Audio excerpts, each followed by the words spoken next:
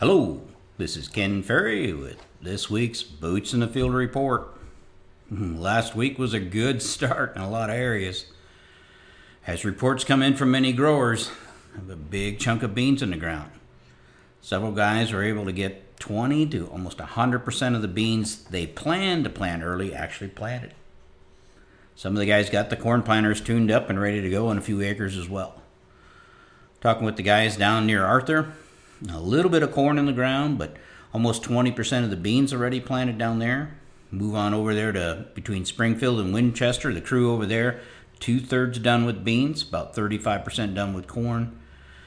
Some of the guys in Tazewell County finished up all their early beans last week, so big week on the bean move. As we go north, not as much planted, not seeing as much on the bean planting as we get north of Bloomington and talk to Bubba up at Streeter. He believes probably less than 1% of anything planted, and what is planted is mainly soybeans. There's a lot of field work going on up there. Here locally, reports from several guys that have 30% of the early beans in the ground. Now, everybody's got a different recipe, how many beans they want in the ground early, but it definitely was an opportunity to stick some of these beans in. We had a great first week for plot planting. We got all the early beans planted here at the Corn Soybean College campus. We got seed treatment plots in. We got starter plots in on soybeans. We got our tillage plots in. We're looking at tillage and no-till and strip-till. We even got our cover crop plots in. So great plot day here. Matt over on the western part of the state, over there at Ursa, he did some nitrogen plots as well as starter plots on corn and some row spacing plots on soybeans. We'll check in with Matt and see how things went over there in his area last week. So as we bounce around the state, checking in on planning progress as far as our customers are doing, we're going to bounce over to Matt Dusterhouse, who runs our branch office over at Ursa. Matt, what do you got going on over there last week? How much progress did you guys make? Yeah, we had a pretty good week. Things kind of started here towards the tail end of the week. Friday, Saturday, guys were getting in the fields. Starting to stick a few beans in the ground, leveling up some fields, and then kind of really took off on Monday and Tuesday. So soil temperatures were warm, conditions were pretty good as far as planting. So there was a lot of beans going in the ground, and some corn going in the ground as well. So guys got a pretty good head start. Now it's kind of up in the air as to what can we expect from this corn and beans that's in the ground, because over here we got anywhere from 2 to 3 inches of rain. The forecast is turning cold, so kind of our warm, sunny days are maybe gone for a while.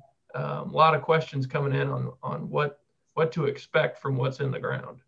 Yeah, it seems like if we go back in history, it seems like there's always a bump up in that first part of April, and then she comes crashing back down in that window of opportunity to get something done in there. It seems to be, it seems to happen, but it seems to be small. Checking the GDUs, soil GDUs here on Tuesday with like 28 soil GDUs. Now, where do you find that kind of soil GDUs building, in that 5th, 6th of April timeframe? Those were some big days to move things along out there. But from corn planting, you think more corn in the ground or more beans in the ground? I'd say there's probably more beans going in the ground this way, just because most guys were waiting for warmer temperatures and maybe a better emergence forecast for the corn. On the bean side, knowing that we can stick those in and leave them in the ground for 3 to 4 weeks and still have pretty good luck with the early beans. So, but definitely plenty of corn going in the ground in the area as well. So we've had a lot of calls on, when do we start, when do we stop? And we kind of gave the green light to get some corn planted last week because we had a long enough stretch to get that 48 hours of swelling out of the way, the imbibing of the water without seed chilling. Working with our temperatures here, kind of recommended if they started planting corn to maybe shut it off on Wednesday. And we were able to plant all day Wednesday. You guys got rain, I think, earlier in the day on Wednesday. But that corn is pretty well swelled and in pretty good shape. But as these temperatures now start to slide away from us, we won't deal with seed chilling on the corn that was planted in that window last week. Now, if you jumped the gun early on the corn, you might have got some seed chilling, but by Sunday, we were in pretty good shape in most areas to get us above that minimum temperature of 50 degrees. Anything planted after Wednesday, or we had some in the western part of the state planted yesterday in the drier conditions where they didn't get the rain, that's all going to be subject to the seed chilling. Now, that's only one aspect, right, of getting it up. We got the seed chilling, and then we got to get 120 GDUs to get this corn out of the ground, basically. And depending on when you planted last week, you might already have 60, 70, 80 of those GDUs accounted for. But from here on, they could come 1, 2, 3 a day. So this corn could still spend a lot of time in the ground. And while it may not be dinged from seed chilling, we definitely can lose the ears on those spike down plants, which was a big issue last year as far as our April corn, where we ended up with plants emerging 45 days out. So that's still in the balance. I think you'll find too, going forward, if you planted some corn that was a little weak on your saturated cold or accelerated aging scores, I think you're gonna notice that in this cool weather. That'll be putting extra stress to that corn from that standpoint. We will get seed chilling on these beans that are going in, but again, seed chilling on a soybean doesn't seem to make that much difference out there itself. So you think a big percentage of the guys who wanted their beans planted early, did they get that in, or were there some holdups there? Yeah, I think there's a lot of opportunity to get some beans in. We even had a few beans around here stuck in the 9th, 10th of March, kind of in the first window to test some ultra early beans. But as we got into this past weekend, soil temperatures are warming up, and there was more talk of maybe sticking some corn in the ground. And that's where guys with maybe one planter had to choose one or the other. And some of those guys went to sticking some corn in the ground. And in some cases, it was looking at the forecast and seeing some warmer days Friday, Saturday, and taking advantage of all of Monday and Tuesday, warm temperatures. So in some areas, we may have got out in the field a little on the early side and got it worked and leveled when it was maybe just a touch wet in order to take advantage of those heat units that were coming up. So there we might have less seed chilling and get the corn out of the ground a little earlier, but there may be some layers underneath those fields that won't show up until July, August. Yeah, I saw that around here. The dust was flying pretty good as planters were rolling and stuff, but some of these fields that were getting soil finished or disc, you could tell they just needed another week probably. But again, on beans, that's probably not a big threat. On corn, we'll have to deal with that out there in July and August. And some of the guys did miss their window of opportunity, and one of the big issues was herbicide, especially on the non-GMO corn. We got wind blowing just about every day, so it knocked all our retailers out. It's not that the retailer didn't have the equipment to get there; he just couldn't do it under the wind conditions. So some of the process of figuring out how to plant non-GMO beans early is going to have to go back to thinking maybe more about your winter burn downs and how do you handle 3 windy days that you could have been planting, but the herbicides held you out. Yeah. And then of course, it looks like this next week is probably going to be a good week to get caught up on herbicides once it dries out and we can get across the ground. If we get those days where it's not so windy, and then probably continue with some bean planting if we get the chance. Yeah, I think that's a good plan to lay out. Let's get our herbicides caught back up. Make sure that we don't get these beans out of the ground, depending on the herbicide combinations you're using. Let's lick our wounds from 1 week of planting, as far as the things that went wrong with planters and things like that can be tuned and dialed in. And then if you didn't get all your early beans planted, my recommendation would go, let's start back in on beans when the field's dry enough to go. I probably would hold the brake on corn unless you're just trying to get your first day willies out. If you do plant corn, again, accept the fact that, you could lose 10 or 15% of the plants due to seed chilling. Usually it's around 10. Last year, you saw a lot of fields that was 15. And then, of course, you got another 10% that you can lose on your spike down plants if this thing spends, 30, 40 days in the ground like it did last year. So I'm not as excited about sticking corn in as maybe going ahead and finishing up the early planted beans that you had scheduled to plant. Now, a lot of guys have broken their beans up into early planting and normal planting.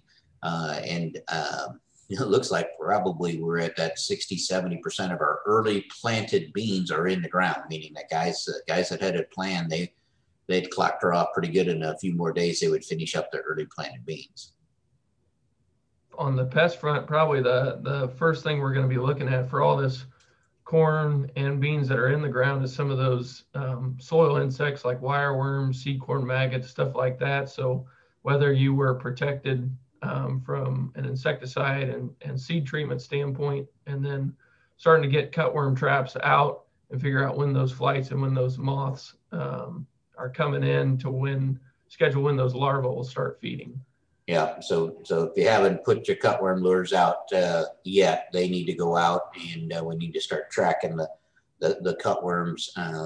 Those southerly winds are going to be pumping them in here on a routine basis as far as the way the wind blows. So we got to be ready for that. The wireworm, of course, it'll come back to the seed treatment and whether you had insecticide on it or not. And wireworm tend to be getting more fierce for us. We're losing more plants to wireworms. So as the scouts are out there looking for those wireworms, let's make sure that we're mapping them, because they're a 6-year insect. So if they were giving you wireworm problems 2 years ago, they're probably going to be back in that corn this year. Were you able to get out and get much soil testing done, Matt? Did a little bit there last week before planting kind of opened up, and still continuing to take new orders, new fields coming in. And I want to remind everybody, for those, we're trying to get as much information from you guys as we can to help create the best zones, whether it's with yield map data, topography data, just history of the fields. Because when we make the recs, we kind of customize it to whatever you're doing in your operation. What's your starter capacity? If you're doing liquid on the planter, what kind of rates can you hit? What are you using for side dress? How does your whole program set up so we can build a recommendation to fit your applications? Yeah, our 4R recommendations are customized to every farmer individually. So what your retailer has for fertilizer, whether it's MES, MAP, DAP, what kind of starters they have, what your capabilities are, how much can you strip, how much you want to carry with the planter, how much do you want to side dress. We can customize your 4R recommendation to every field, to every grower, if you guys just give us that information. It's not just an NPK pH recommendation. It's a 4R recommendation that fits whatever starter or whatever passes you're doing. If a guy says, I'm never going to side dress, we won't put side dress in that recommendation.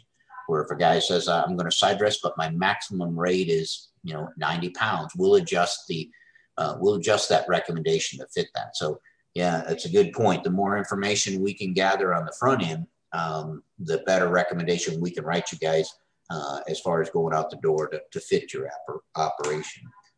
The guys have been out sampling over here too, had pretty good luck at it. They did have to move west yesterday, and they got rained out over there about midday, but I think we'll be back in by Monday going hard at it again. Well, with that, Matt, I appreciate the update. What's going on over there? Yep. Maybe we'll check in on you next week or the week after and see how far along you guys got then. Sounds good. All right. To stay up to date, check out our website at croptechinc.com and subscribe to our podcast, Boots in the Field Report. Keep her safe, keep her moving.